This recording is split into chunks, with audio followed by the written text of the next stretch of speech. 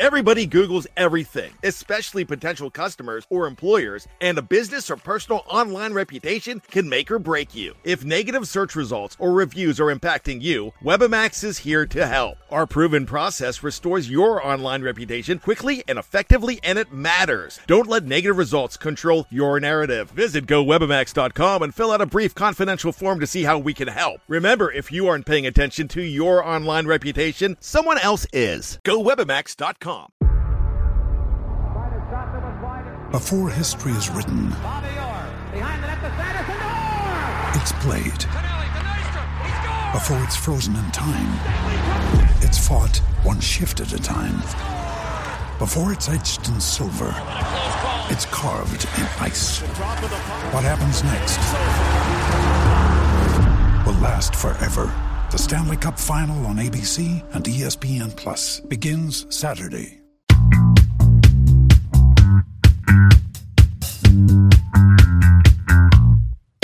Welcome to Cup of Cubby Blue. You're the Cubs kept winning, except in Smiley Starts Home for Cubs news, updates, and banter. We're the official podcast of Bleed Cubby Blue, and you can find us wherever you get your podcast by searching for Bleed Cubby Blue. When you find us, leave us a 5-star rating so other people can find the podcast as well. I am Sarah Sanchez. I write about why the Cubs should definitely extend Wilson Contreras and more at Bleed Cubby Blue. And today, as always, I am joined by my co-host, Danny Rocket. How's it going, Danny? Well, I am ready to rock! Whatever. We're winning series. Bleacher Bum Band's playing Sunday. We're rocking out tonight. Saturday at Output. So I'm excited about that. We haven't played in over a month, and so I'm feeling good. Cubs are home. It's 80 degrees out right now. It's going to be a beautiful day today. You know, we've been a long time coming, and I for one welcome it.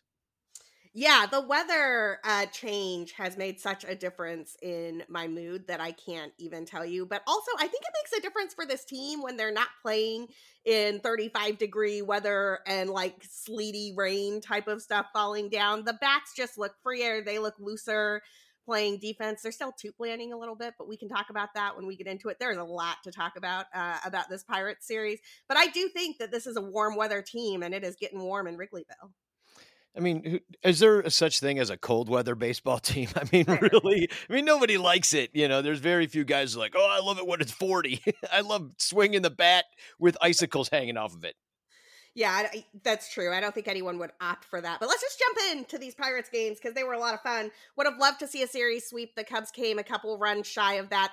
Poor Drew Smiley, man, just cannot get run support to save his life. But a ton of interesting things happened. Let's talk about the first game, which you know was my jam. Wilson Contreras hit his 100th home run. It was his second at-bat of the first inning. He came up in his first at-bat, laced a double that he just scorched, and then comes back again. The Cubs bat all the way around. Wilson comes up with the bases loaded and hit a no-doubt grand slam to the bleachers. He did, in fact, get that ball back. He said he is giving that ball to his dad. Okay, I love everything about this, but I think my favorite thing was just how emotional he was about having achieved this milestone, having achieved it with the team that signed him originally. And, I mean, you could see him, you know, kind of blinking away tears on the bench. And he wears his heart on his sleeve. That's part of why he plays with such intensity. And I love that. I love everything about it. Yeah, very cool moment for him. 100 is, you know, it's an arbitrary number, but I think it's something that everybody responds to. It's definitely a milestone. And I mean, just you look at Twitter, and it's bittersweet because this is his last year. So everything that awesome that Wilson does comes with please extend Wilson Contreras, including the article that you wrote at Bleed Cubby Blue about it. So, but yeah, underrated is the double that he scorched because everybody's going to remember that grand slam. They completely batter out in that first inning. It's 8-0 before like half the people even got to Wrigley with the 6:40 start. So it was that was wild. And then the rest of the game, it was a pitcher's duel. It would have been 1-0. You know, the only other run they scored was on a double play from Gomes. You know, you were mentioning that they just kind of unleashed in that first inning, and they certainly did. We'll talk about the pitching in a second because Wade Miley was a fundamentally different pitcher in this game than he was in that first game he pitched against San Diego. I am here for this version of Wade Miley. But before we get to that, I want to talk about this offense a little bit and how well they did in that first inning, because it was exactly the type of offense we've loved to see from the Cubs. They get good contact, station to station baseball. Even the guys that are getting out aren't doing it in stupid ways. They managed to avoid two lands in this particular inning, and you just love to see that type of hard contact. The Cubs using all fields, as we'll see when we talk about hot hitters. This is becoming a trend amongst a bunch of guys, right? Like Seiya is heating up again. Ian Happ is heating up again. Like if you've got a core of Seiya Suzuki, Wilson Contreras, and Ian Happ in the middle of your lineup doing what they do, I think that you can hang with any team in the country. And the Wilson Contreras trade conversation is driving me nuts for one big reason. It's not so much that I understand the game of baseball. You have a player, he's in his last year, you're kind of in a rebuild, yada yada. But as I said in my article, it's not like catchers are hard to replace. There's no other catcher out there coming up who has anywhere near the type of production the Cubs have come to expect from Wilson Contreras for a while. We saw how that has played out at first base for the Chicago Cubs, right? Like Alfonso Rivas and Frank Schwindel are not Anthony Rizzo. They're not close to Anthony Rizzo. Like that is a big drop off. And if the next Cubs team has an Anthony Rizzo type there, it remains to be seen who that is going to be, because you're just going to have to accept a drop off from a guy that gives you 30 bombs, 100 RBIs, hits 280 for his career, because that guy isn't out there, and he isn't out there to sign, and he's not coming up through the system. There are more guys you can plug into that first base hole than there are guys you can plug into that catcher hole. And I was trying to get to some of that in my article, because the stat that really just blew my mind, if Wilson Contreras was a designated hitter, he would be the fourth best designated hitter in the game right now. He would plug in right between JD Martinez and Giancarlo Stanton. That's how good his bat is at this moment in time. If he were a designated hitter with his career numbers, he would be the 15th best designated hitter in the league with his career WRC plus of 117. There's no other catcher out there that you can go get to replace Wilson Contreras who's going to do anything close to that. There are only 9 guys who have an above average bat in the last 5 years. So extend the man, because really I don't want to see what happens without a catcher who can hit. Yeah, you're right. It's a huge drop off. And I think the designated hitter might be the really the answer to your question, is like, how could you let this drop off, is because they're willing to let the offense drop off at catcher in favor of maybe just like a glove first guy who's going to work well with the pitchers, because you have a DH, so you can treat your catcher like a pitcher. And then upgrade at the other positions. And I think that's kind of maybe the mindset. I don't know that for a fact, but they've played, I mean, the DH being him being one of the best DHs of all time or whatever it is, or even this year. I mean, it's kind of like a non-stat, because like they don't use the DH that way. They use it for like a glove first, just plug in guy. And it's a 9-hitter in many ways. Now you just got a crappy 9-hitter. So it's the way it all kind of like shakes out in the end. But yeah, where are you going to get? I mean, that kind of, in any position, that kind of output is going to cost you. And I don't even care. And if from catcher, that's just a bonus. He DH'd in this game that he hit the grand slam and the double. He DH'd in it, and Gomes was the catcher. Also went 3 for 5, by the way. Yeah, Gomes was great. Yeah, Gomes is great. I got no problem with Gomes. This isn't about Gomes, but I think that you might see more of. I mean, Gomes is much cheaper than Wilson Contreras, so, he's 34. He's not going to play every day. But if you can have like a couple defense first backups, and then you sign a bat somewhere else in your lineup, instead of like having a weak hitting shortstop or something, you get a home run hitting shortstop. I don't know like what it would be, but like they're going to shake it around. And for whatever reason, I just don't feel like Wilson Contreras is in their plans. And once they trade him, the ship will have sailed. Yeah, he's not going to come back and resign. So all these people, they're like, hey, maybe you could trade him and resign him. That very rarely works, and I don't think it would work in this instance. The last thing I'll say about this, because like I said, I've already written the article. I know we've talked about this a couple of times, but I just think it's such an eminently affordable contract for a dude that brings so much, whether he catches for you most of the time or whether he winds up DHing for you most of the time. You can't go out and get a JD Martinez or Giancarlo Stanton for 5 years, $20 million, No, $18.5 million. that's my point. You're going to pay it. Right. That's my point. You're going to pay it anyway, so might as well pay it to the guy that you already have. So, a lot of people are making the point that why would Wilson even entertain ideas of an extension when he could have 29 other teams bidding on his services for the money?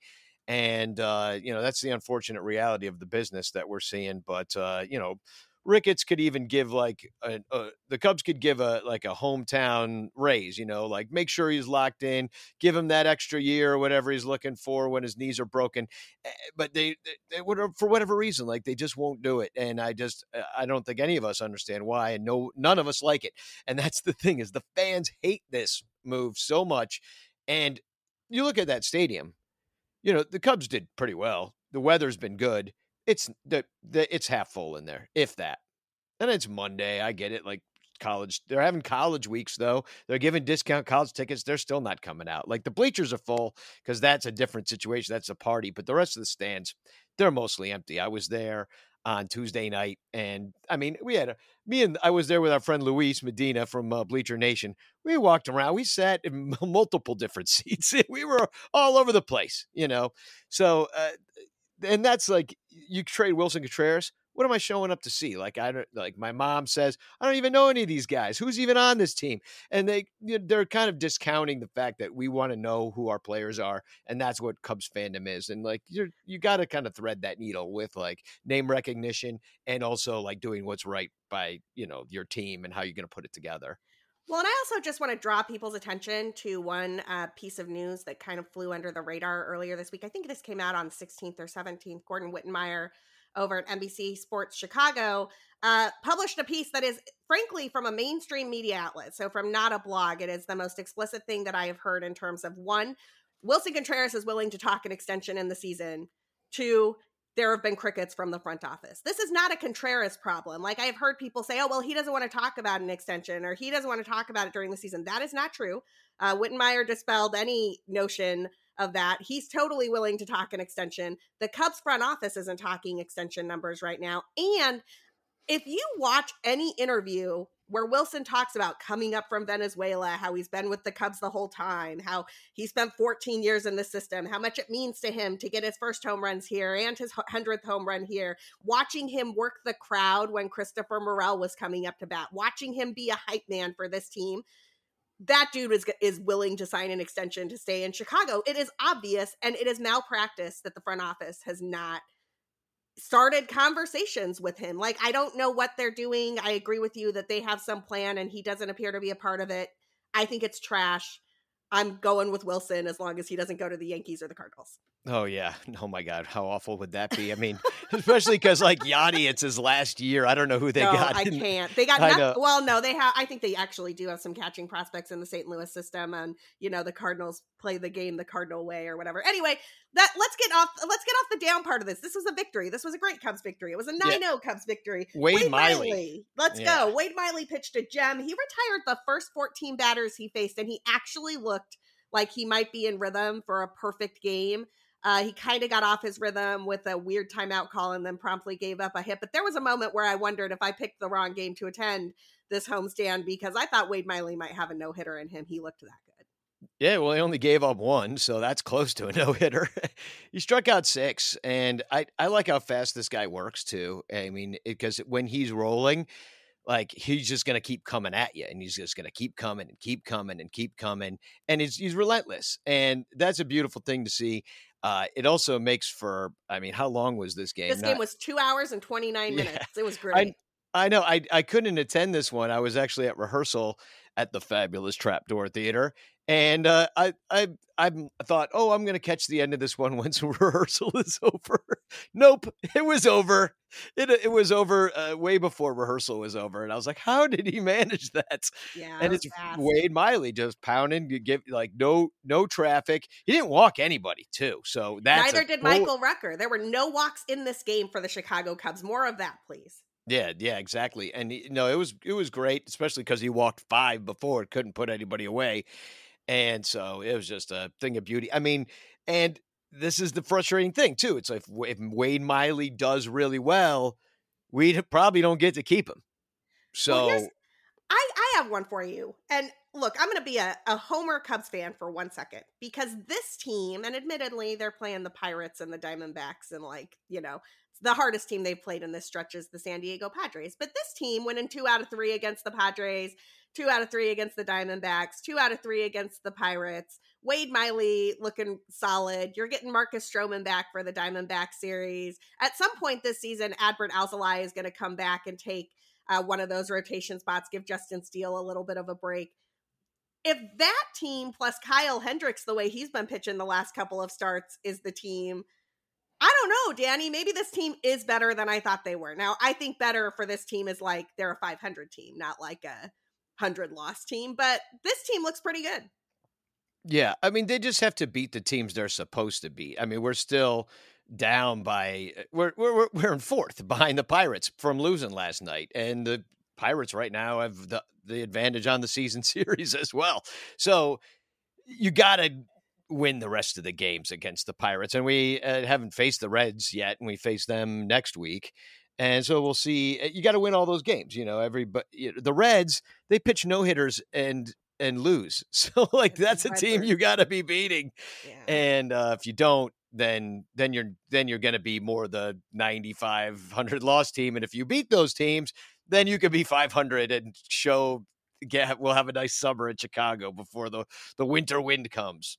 Totally. Let's talk about the second game here. I think of this game as the game of so many epic debuts. This was a fun game, but before we get to the debuts of Brandon Hughes and Christopher Morel, both of which we will talk about in detail, Keegan Thompson, not a debut, but making a start for this season. He's going to get a few of those opportunities. Absolutely shoved. He threw 5 innings, only gave up 4 hits. He looked a little shaky in the first inning, but got out of it okay. Did not walk anybody, didn't give up an earned run, and struck out 5 guys. I love that Keegan Thompson and Justin Steele are some homegrown pitching talent who seem to be quite good at the major league level. Yeah, and I've wondered just with how Thompson has been pitching in the relief role with an opener, like sometimes it is Justin Steele, for example. They piggyback those guys, but he's been forced into this role because of Marcus Stroman's COVID bout, and quite frankly, I was wondering why he wasn't getting more starts because. I mean, why not have him start the game? He's been nothing but lights out. He's got 141 earned run average. He have no, that was Steele had the 10 strikeouts the other day. But Thompson's pitched nothing but great. So I don't know. Everybody's stretched out now. Put him in the rotation. I don't see now. There's no room. So you wonder about Alzolay coming back or eventually. Alec Mills, I guess, will be part of this team eventually as well. But yeah, why not have him be? Well, I guess he's Mike Montgomery. I got to tell you, I'd rather see Keegan Thompson start games than Mark Leiter start games. So if David Ross has to make that decision again in the near future, the answer has to be Keegan Thompson. I think Leiter he finished this game. Oh, did he get DFA'd? And then I think he got. I thought he got optioned. I didn't think he got DFA'd. I thought he got optioned. Yeah, I think he's down in the minors though. But my point is, they pulled him up a couple of times for spot starts for injuries, and I'm just like, can I have Keegan Thompson instead? Yeah, exactly. Make Al Leiter be the guy that, or Mark Leiter be the guy that comes in for Thompson. If Thompson doesn't have it, why are we doing this? Why does Thompson not get that kind of preparation? Because that's what you want eventually, is that you want to see what you got out of this kid, and you want to see if he can start at a big league level, and if he can do it all the rest of this year, then he's part of your rotation next year, and that's money you can spend on a bat or anything else that you don't have to buy pitching anymore. On Wilson Contreras, perhaps. Yeah, maybe. What an idea. Early in this game, Daniel Vogelbach had the first triple of his career. And if you've not watched the video of Daniel Vogelbach hitting a triple, and admittedly, Ian Happ helped him out a little bit on that with a terrible route to the ball in left field. But, it's a triple. A triple is a triple. Daniel Vogelbach running the bases with some fun stuff. He looked pretty gassed at third. And then whoever the next batter was, I think it was Tsutsugo, hit a fly ball to right field, which, look, props to Seiya Suzuki on this one. Suzuki kind of made it look like Vogelbach was going to have a chance to tag on this play, and then threw a laser, like an absolute strike to Wilson Contreras that made it. I don't think anybody would have tagged from third on that play. And Vogelbach is not fast. But the weirdest part of this to me, it causes a benches clearing incident. And as far as I can tell, here's what happened. Vogelbach ran home. Terrible slide. I don't think he ever touches home plate. Wilson tags him out like 5 feet before he gets to the bag. And Wilson kind of pats him on the back like, hey, buddy, are you okay? Because it was kind of a collision, and they're both big dudes. And Vogelbach stands up all angry and pushes Wilson's mask away and kind of puffs his chest out. Like, Wilson's like, yo, what? Like, I swear to God, Wilson was being nice and Vogelbach threw a tantrum. That's how it seemed to Cub fans. I did on the condensed game. You could see they have both the Cubs announcers being like, "Look, he's asking how he is. Wonder what a nice guy Wilson is," and the Pirates guys are like, "Well, I wonder what he said to him down there. Like he like Vogelbach didn't say anything to Wilson. Now Wilson's the one jawing at him." And so like it really is. It was such like one of those. You could see it both ways depending on what your perspective was, and I don't see it that way. It did look like he was like, are you okay? It really did look like he's got his hand in his back, but he might have been just like, he's like, oh, you thought you could score on that? You are way too fat, buddy, to score. Like he might have said. I can't imagine Wilson saying that to a former teammate. Like, yeah. Maybe they hate each other. I don't know. I don't exactly. know. We just don't know. Like he might have said something really awful, but kindly. It's because kind of how you like say horrible things to your pets. You know what I mean? Like, I don't know if you have that disease, but I know a lot of people do where you be, oh, you're so cute. I just want to throw you up against the wall. Like, nope. You don't do that? Danny, I don't know. Maybe I'm weird. To a pet. Or just like call them names like you're the dumbest little stupid. And like, you never do that? No. Okay. Well, with animals, I turn into a child and I'm like, oh, aren't you the cutest little cute thing ever? They don't understand I know, human language. So I understand. So you can say language. anything. It's the thing of like never. I know, but you could say really horrible things to a dog. I don't. That but you in a nice voice is what I'm saying. You say really poor puppy, Danny. But they don't know. We should talk about this. Like I'm getting worried about the way you treat dogs. No. I'm really kind to them. I have the really nice voice on. I'm just saying horrible things. One of these days, a dog is going to understand you, and things are going to happen. I'm just saying, maybe Wilson pulled one of those. Let's move on before you get canceled. ASPCA coming in. PETA is going to listen to this show and come after you.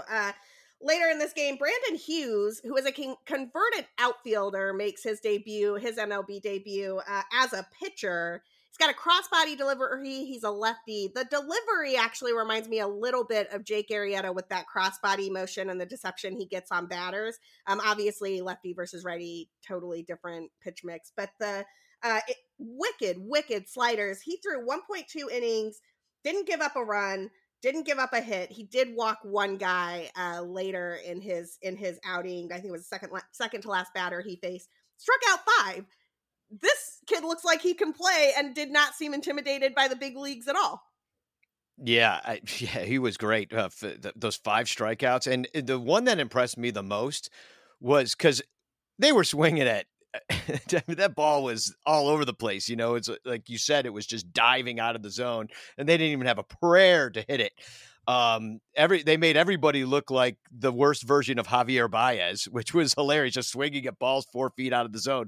But the one that impressed me the most, the strikeout was the called strike 3, where it looked like it was going to be the same kind of garbage, but it was just on the corner. And it was, not even on the corner. Like that's the wrong characterization. It was over the plate, and it just froze the guy. And so that's a beautiful thing. I hope that they continue to swing at that, because now that he's pitched, nobody saw him. So now there's tape. Now they're going to, if they see that the Diamondbacks will see he struck out 5. So they're going to be like, oh, what does this guy do? And so they'll look at it and they'll be like, oh, don't swing. It's a ball. It's like, that's what you hope that they'll continue to do, is swing at that garbage. But yeah, it was great. And what a story. So he's like, well, I wanted to still be a baseball player, so I decided to become a pitcher. It's like, how do you do that? That's amazing. It's pretty impressive. I honestly thought that was going to be the story of the game. And then Christopher Morel, man, decided to make himself the story of the game. There are a couple things about Mr. Morel that I want to talk about here. One, I was reading through some of the prospect reports and looking at some of our Cubs prospect friends on Twitter, what they have to say about this guy. I heard this from multiple sources. This is not a me thing. They said a little bit Javi-esque. I looked at the numbers and I think that I see what they're saying. He strikes out a lot. He's high energy. He's great defense. Real fast bat. Lots of pop in that bat. I think that if you think of him as slightly less good than Javi, like, you will not be disappointed. 22-year-old kid gets called up from AA directly to the major leagues. I think he's going to strike out more than Javier Baez. I think he might hit 5 or 8 fewer home runs a season than Javier Baez when he finally gets his shot at the show. And I think that the defense will remind you a little bit of Javi. So don't hold him to the Javi standard, but keep in mind the electricity, the energy. I mean, we saw it on full display. An inning before he comes into this game, he's talking to Wilson Contreras and Alfonso Rivas on the bench. He's not in the game yet. Tells them he is going to hit a home run in this game, just like Wilson Contreras did. Now, one, the confidence there is amazing. That definitely reminds me of like Javi and Schwarber when they came up at like 22 years old. Like, I'm just going to rake. That's what I'm going to do. The confidence is incredible. But so he comes to the plate. Wilson Contreras is hyping the crowd. He's up on the dugout trying to get the crowd into it. The Cubs have a big lead at this point, and he wants Christopher Morel to have the energy of the crowd in his first at bat at Wrigley. Wilson succeeds. The count is quickly 3-2. And I'm sort of sitting there like, the crowd is super into this. I wonder if they can will something to happen here. And I kind of think they did, because the combination of the crowd and Christopher Morel's confidence in himself and that high fastball that was right in his wheelhouse, that ball went out like a laser to the concourse. That is far, far away with a dead ball. 417 feet, 111.3 miles per hour off the bat. And Christopher Morel with a big league bat flip. That was a Wilson Contreras level bat flip on his first home run in his first at bat ever. The kid was so excited he missed first base. It was incredible. I loved everything about it. I loved Wilson jumping out of the dugout and bouncing around, high stepping, because he was so stoked for Christopher Morel. Danny, tell me what you saw in this play. Yeah, I was there. I took a picture of it. It was awesome.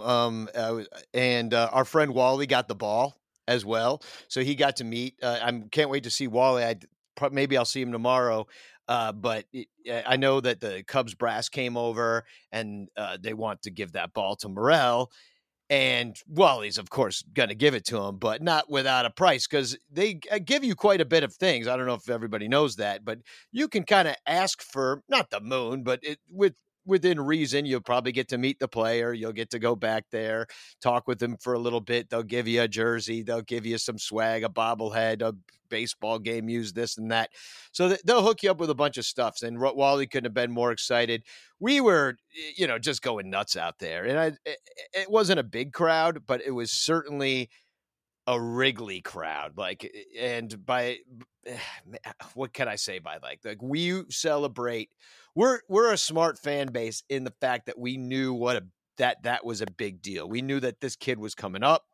We knew that this was his first at bat. Like, I feel like a lot of fan bases don't clock everything that goes on with the team in that way. They're just like going to catch a ball game. But Cub fans, I think a lot of people bought tickets just to see if Christopher Morel would play, just because they want to be at his first game and stuff. So it was just super exciting. And man, it's just like no better place than Wrigley. That was just electric. And I was so happy to be at that one. It was so much fun.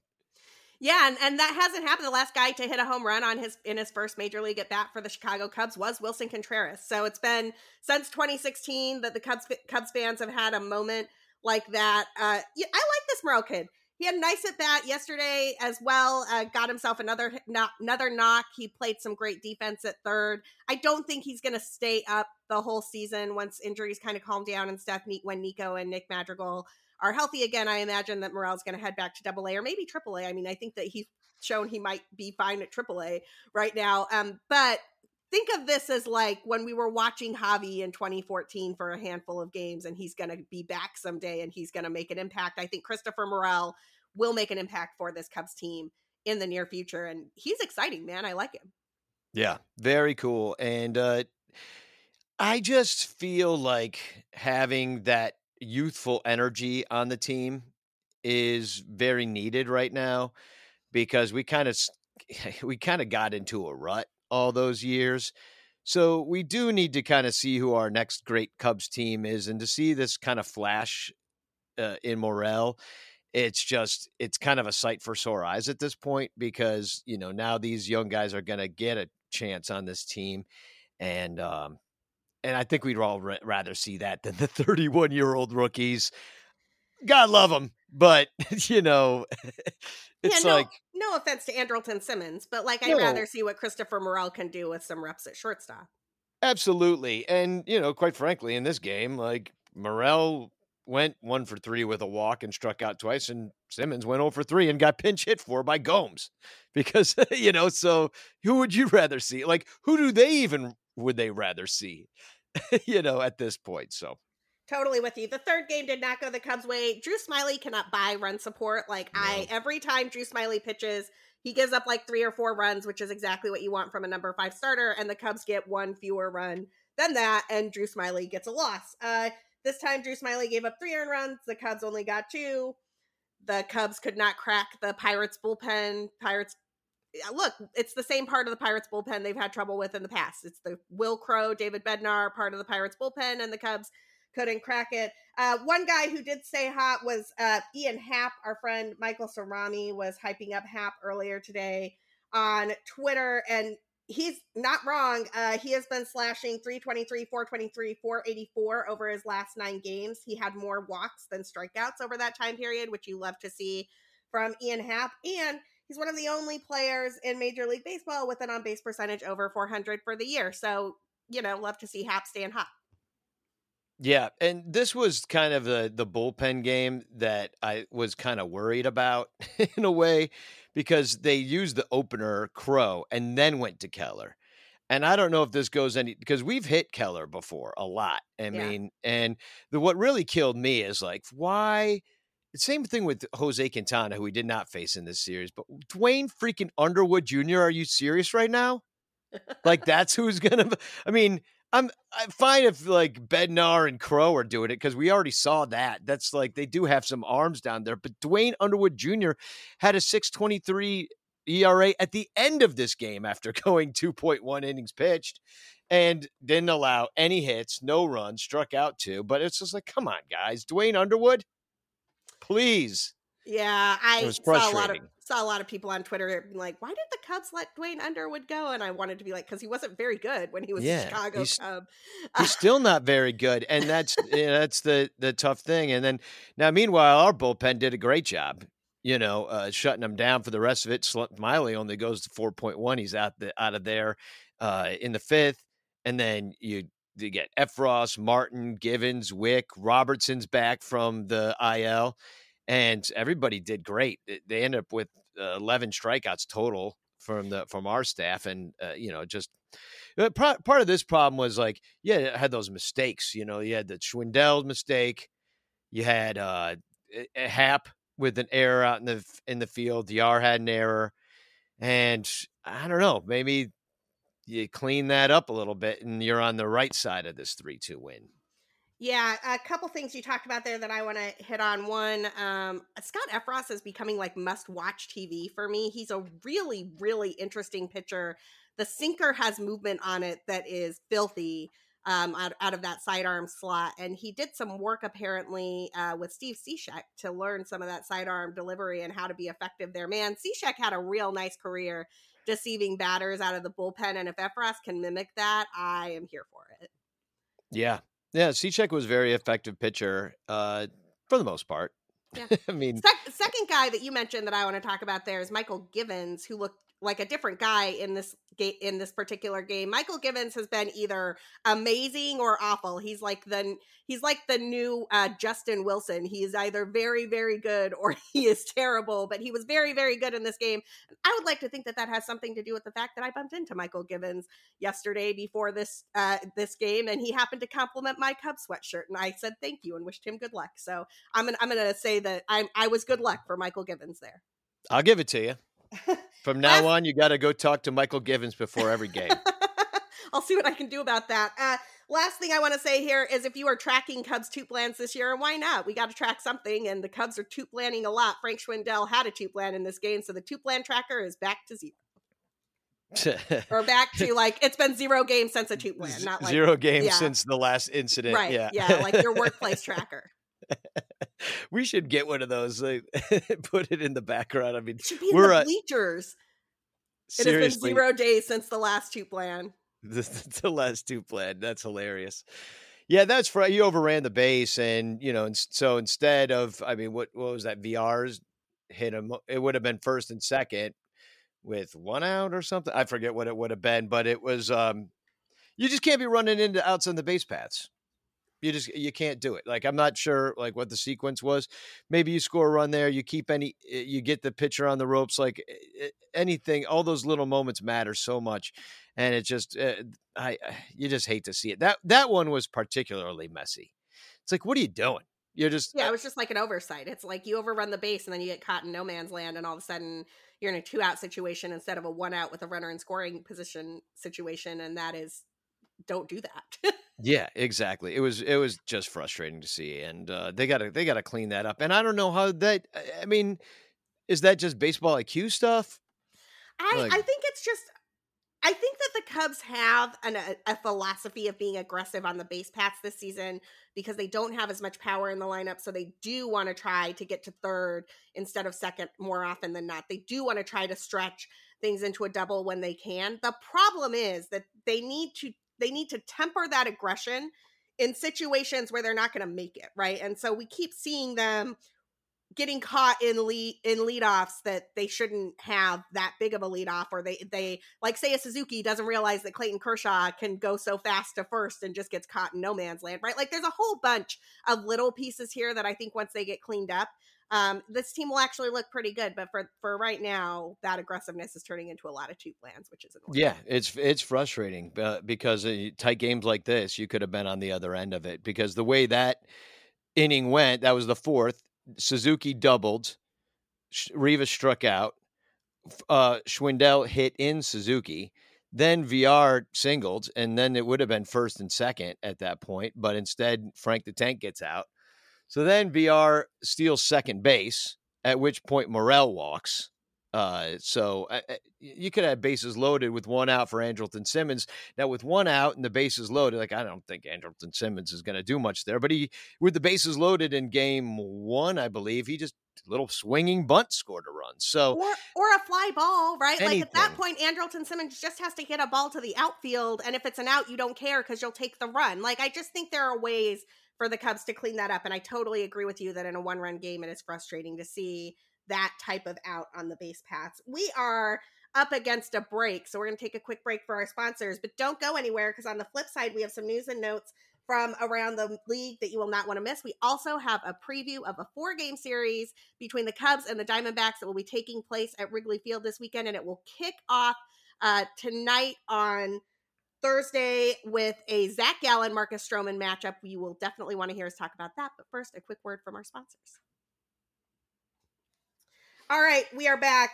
The Mets, are Metsing, and they have some injury woes. Max Scherzer asked to be pulled out of a game mid-batter. That is not a good sign. Hope everything is good for Max Scherzer. He's super fun to watch. Tyler McGill has hit the IL with some pitching arm issues, which you never love to see. I mean, the Mets look like a really good team, and Steve Cohen looks like he's going to spend whatever money he needs to spend in order to keep them a really good team, but it does seem like they're getting a little bit hammered with injuries. Keep in mind, Jacob deGrom had a setback this week too. Doesn't look like he'll be back until at least July. Yeah, I mean, that's going to be, I think we said it last week on the show, or last show, is that one of the things that the 2016 Cubs had going for them is health. They were an exceptionally healthy team, and you actually have to go out there and play the baseball that is on your schedule, and you got to keep your best players on the field. I know that we've done a lot of complaining on the Son Ranto show over the last couple of years about the Cubs training staff and all the way they've handled a lot of the injuries. That's a huge part of the game, is the health of it. And hey, if the Mets can't stay on the fields, I mean, the Phillies, they're not crying about it. That they got a decent team.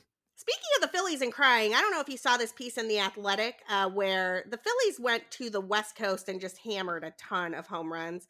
And their hitting coach, Kevin Long, came out in an interview and said that the baseballs that they were using at Dodger Stadium were just different than the balls that they've been using in Philadelphia. He said that they look a little bit darker, they feel harder, and that he thought that was part of the reason that they were hitting home runs that were outs in Philadelphia. I mean, the league has got to get a handle on this baseball issue. Kevin Long, they can't have hitting coaches saying that the baseballs are different in multiple different places like that. And he's far from the first person to be talking about that right now. You've got pitchers talking about it. You've got hitters talking about it. The league has to get a handle on this ball situation, right? Yeah. I mean, but they just haven't. This is years now. This is since 2019 with the juice ball. Since 2015 with the original juice ball. Like Meredith Will started cutting baseballs open in 2015 with the home run spike. Yeah. So, I mean, so if you expect it now, 8 years later, it's just like fool me once kind of thing. But the inconsistency is the biggest problem. And I know that weren't there more hit by pitches too the other day with the Cardinals and Mets? Yep.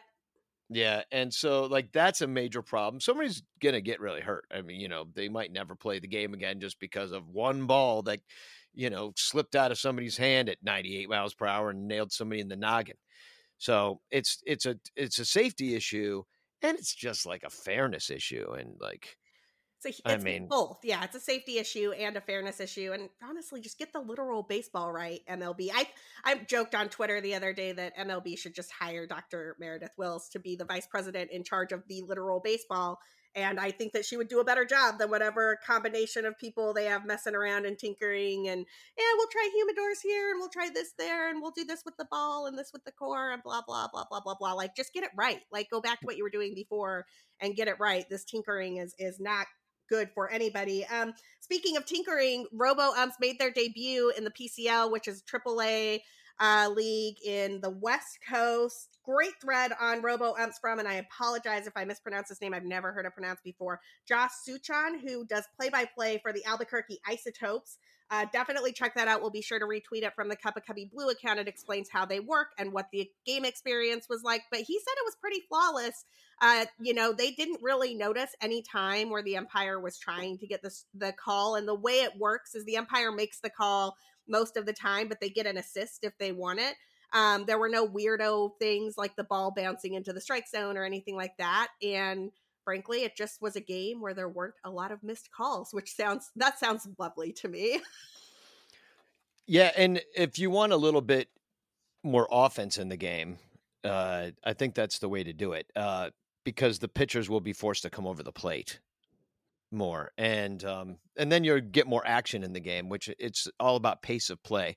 And so if you force the pitcher over the plate or force hitters to swing at bad pitches, like our man Hughes made people do, then it's just going to be a better style of play and also just fair, because, oh my God, there's just been some horribly called games, and we're spoiled because we've got the pitch tracks and all that stuff. So we can see how bad it is. You can just look at your phone after every single pitch and see what happened. But, the robots, they make it real. They make it the real thing. I don't need to see bad calls that just to keep things human at this point. I don't think anybody wants that. Some people do. Like even John Baker is a fan of not having robo umps, because he's just like, well, why don't we have robot players too? And he's just like, at what point, like, let's have robot first base coaches that will shoot up the probability of you making it to second base based upon your run speed at that point. Like, it's all become math and metrics, but there's no reason that has to be the umpires. I mean, I don't think that we're in the risk of there being first base coaches who are robots. I do recognize that teams use things like pop time metrics and things like how quick the pitcher is to the plate in order to determine if they should run or not, and that a robot would be theoretically better at that than Mike Napoli. But I don't think Mike Napoli's going anywhere anytime soon. I think that, in all likelihood, what this does is just take something that all of us can see, which is the actual strike zone that we see on the TV with the strike zone box and whatever, and automates it to make sure that it is correct. And I agree with you. I agree with your hunch that it would probably increase offense in the game. The last thing I want to talk about here before we move to this Diamondback series, and hey, he's a Diamondback now, so it maybe kind of bridges the way. We saw Zach Davies throw against the Cubs in Arizona. He is not listed as a current probable pitcher right now, though Arizona does have a TBD on their list of probable pitchers. But did Zach Davies ghost his wife, like his literal spouse, while he was a Cub? Because Zach Davies' wife on Instagram earlier this week posted that in 2021, when her husband was quote unquote playing for another team in another city, and that would be the Cubs, she got a text message at 6 a.m. He blocked her on his phone and she hasn't heard from him since. She just signed divorce papers. This is a wild story. I can't even, I've never ghosted somebody, period. I don't think I've been ghosted in a long-term relationship. Ghosting your spouse who you've been with for a decade is next level psychopathic. Yeah, I mean, we got one side of the story, but yeah, as somebody who didn't like Zach Davies before this, it was easy for me to be like, yeah, screw him. But yeah, that was pretty rough. I mean, if you go look at it's a Meg W. Lynn with a bunch of N's on Instagram. And I did see that. And yeah, I mean, that's rough to not just go, but to be blocked out of the blue by your husband. I mean, just blocked. Cut off all communication. Just sent a text. It says sent a text message at 6 a.m. in the morning and then blocked me. Found out he was having an affair. And, people have their personal lives and these are public people. Marriages don't always work out. But wow. Yeah. I'm sad. He pitched yesterday and lost.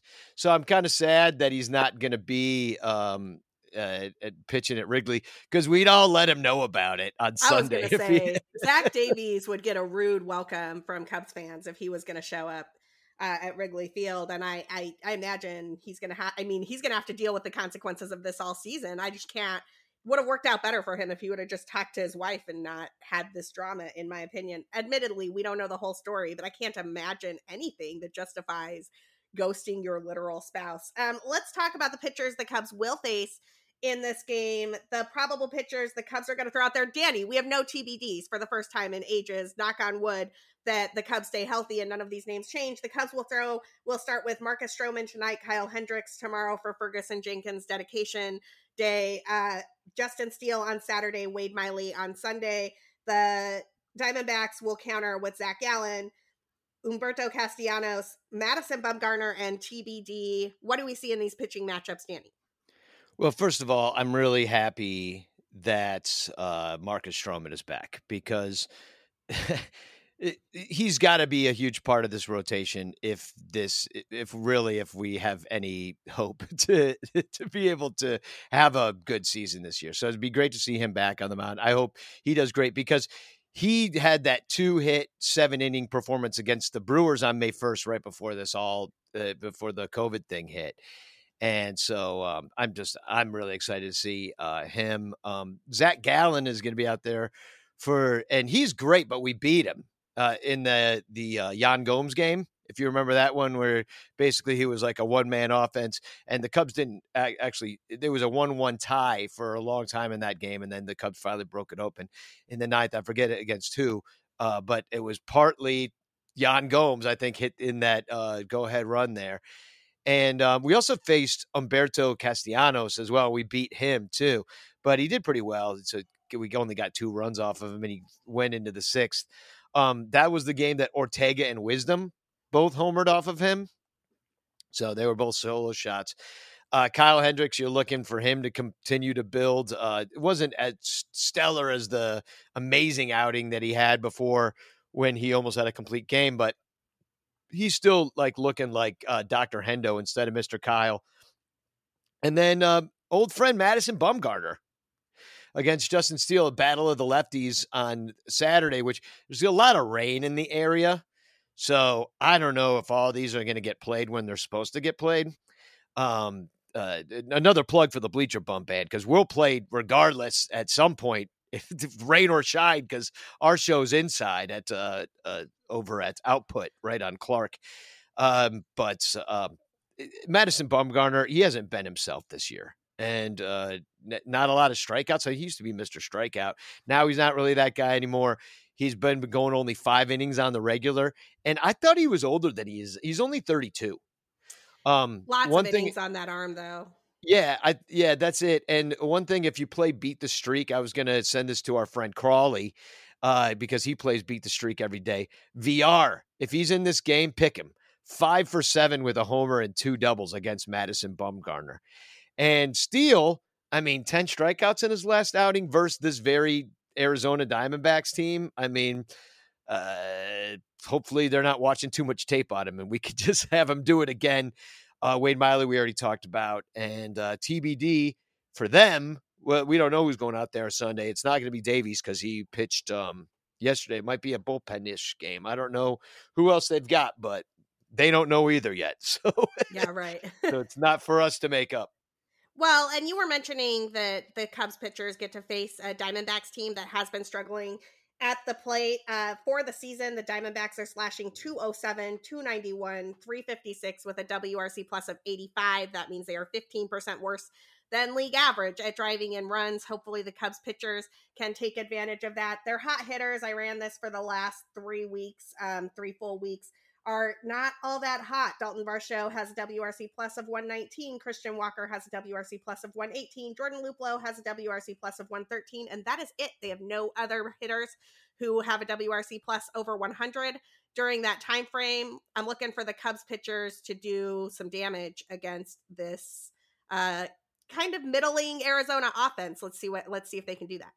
Yeah, my hope is that Christian Walker can cool off because he's hit 3 home runs this week, and they played the Dodgers. They've lost their last 6 games, including 2 against the Cubs. And first of all, this is another example of just horrible scheduling by MLB. Like, I hate when you play a team, just within, like, this is the only time we're going to see him, and it's all going to be over in a week. And I like it. It feels unfair because teams change throughout the year. So I like when you have to play them at the beginning and you play them at the end, and it's like a different team each time, a little bit depending on moves and injuries and things like that. So that's kind of a frustrating thing, but it's their offense is not great. What you got to do is get to their bullpen, because their bullpen is by ERA, they're the 3rd worst in baseball. They have 4.73 team bullpen ERA. So they don't strike anybody out of that bullpen. So you got to knock the starter out. And when you do that, you should be good to go.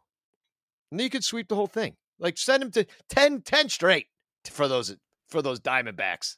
Before we talk about the Cubs hitters, I do want to flag that on Friday, the Cubs are going to unveil the Gallagher Way statue. I forget what they're calling this. They're like the Gallagher Way statue park out there where they'll have all of the Hall of Famers. Ferguson Jenkins is going to get his statue finally dedicated, long overdue for Fergie. That statue is out there right now. I'm excited for this. Everything should kick off around 11:30 at Gallagher Way. There are still lots of tickets available for this game, including some really good seats at some really low prices.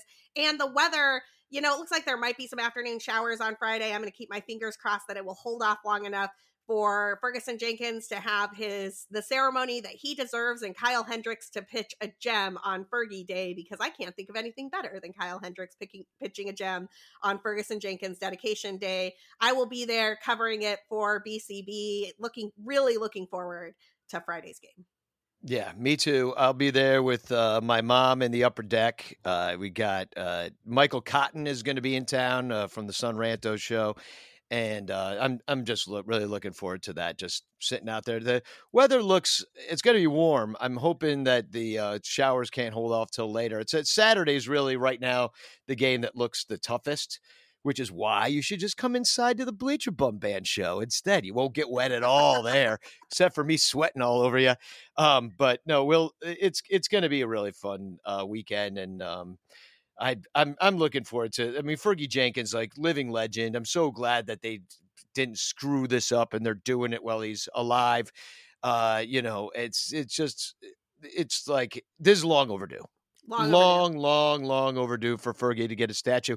And there are a few more pedestals out there. 2 of them. So I wonder who's next. I'm thinking maybe Ryan Sandberg. Buck O'Neil, man. Why doesn't Buck O'Neil have a statue at this ballpark? Like, let's retire Buck O'Neil's number and give Buck a statue, please. Yeah, it's him. There's a couple of deserving people. Tom Ricketts deserves a statue. Tom Ricketts is not getting a statue before Andre Dawson gets a statue. Well, and then we were talking about this the other day on Sun Ranto about with Dawson playing the bulk of his best years with the Expos, even though he did win an MVP with the Cubs. Him and Maddox would be another one who shares a number with Fergie and that flag where they both wore 31. And I'm like, maybe they'll make them share a statue too, and they'll just do it like half Fergie, half Maddox. The thing about that would be weird is Jenkins' statue, if you've looked at it, it's a little bit horizontally elongated because they've got him like mid motion. It's a really cool design, and Maddox and Fergie do not have similar motions at all. So even if you could pull off like the half face thing of this, the motion part of it would be kind of ridiculous.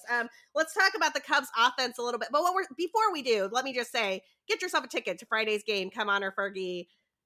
It's going to be a great afternoon at the old ballpark. Let's talk about this Cubs offense for a second. This offense is firing on all cylinders. Wilson Contreras is hot over the last 4 weeks. He has a WRC plus of 150. Ian Happ has a WRC plus of 135. Seiya Suzuki heating up again. His WRC plus is 132. And Alfonso Rivas, who is getting some more playing time, splitting some duties at first base with Frank Schwindel, has a WRC plus of 109. They are not the team that scored 21 runs against the Pirates earlier this season, but they are looking pretty good. What are you hoping to see from this Cubs offense against this Diamondbacks pitching? Yeah, I mean, you're just hoping to, as I said, get to the bullpen. Like they've got a better record than the Cubs, and it's not because of their offense, not because of their bullpen. It's been their starting pitching. So you got to get in there. Make them work, get to that 100 pitch count or whatever it is, get them knocked out of the game, and then give yourself a chance to win against their bullpen. And that's just kind of, so that could be done a lot of ways, by patient at bats, get on base, death by 1,000 cuts, don't run in, don't give away outs. Don't give away outs on the base paths at all. Don't give them extra outs with your shoddy defense either. So, don't make your pitchers work harder than they need to. This is a totally beatable team. There's no reason the Cubs can't win every single one of these games and send the Diamondbacks to a 10-loss losing streak. No reason. If the Cubs send the Diamondbacks off on a 10-game losing streak, we will definitely be talking about it here on Cup of Cubby Blue. Until then, Danny, where can people find you aside from Saturday at Output with the Bleacher Bum Band? Yeah, so Saturday Output, Bleacher Bum Band, Sun Ranto show on Sunday nights. We'll be going on Sunday evening. If you just follow at Sun Ranto, you will find it all out on Twitter, Facebook, YouTube, all the places. All the places. You can also follow me at BCB_Sarah on Twitter, where I am tweeting out my articles and baseball observations. You can follow the podcast at Cup of Cubby Blue, where we tweet out every show, so you never miss an episode. We will be watching to celebrate Ferguson Jenkins and honestly celebrate the Cubs finally having a predictable starting rotation that, knock on wood, appears to be healthy. And we will be back after this 4-game set with the Diamondbacks to talk all things Cubs, news, updates, and banter. Until next time.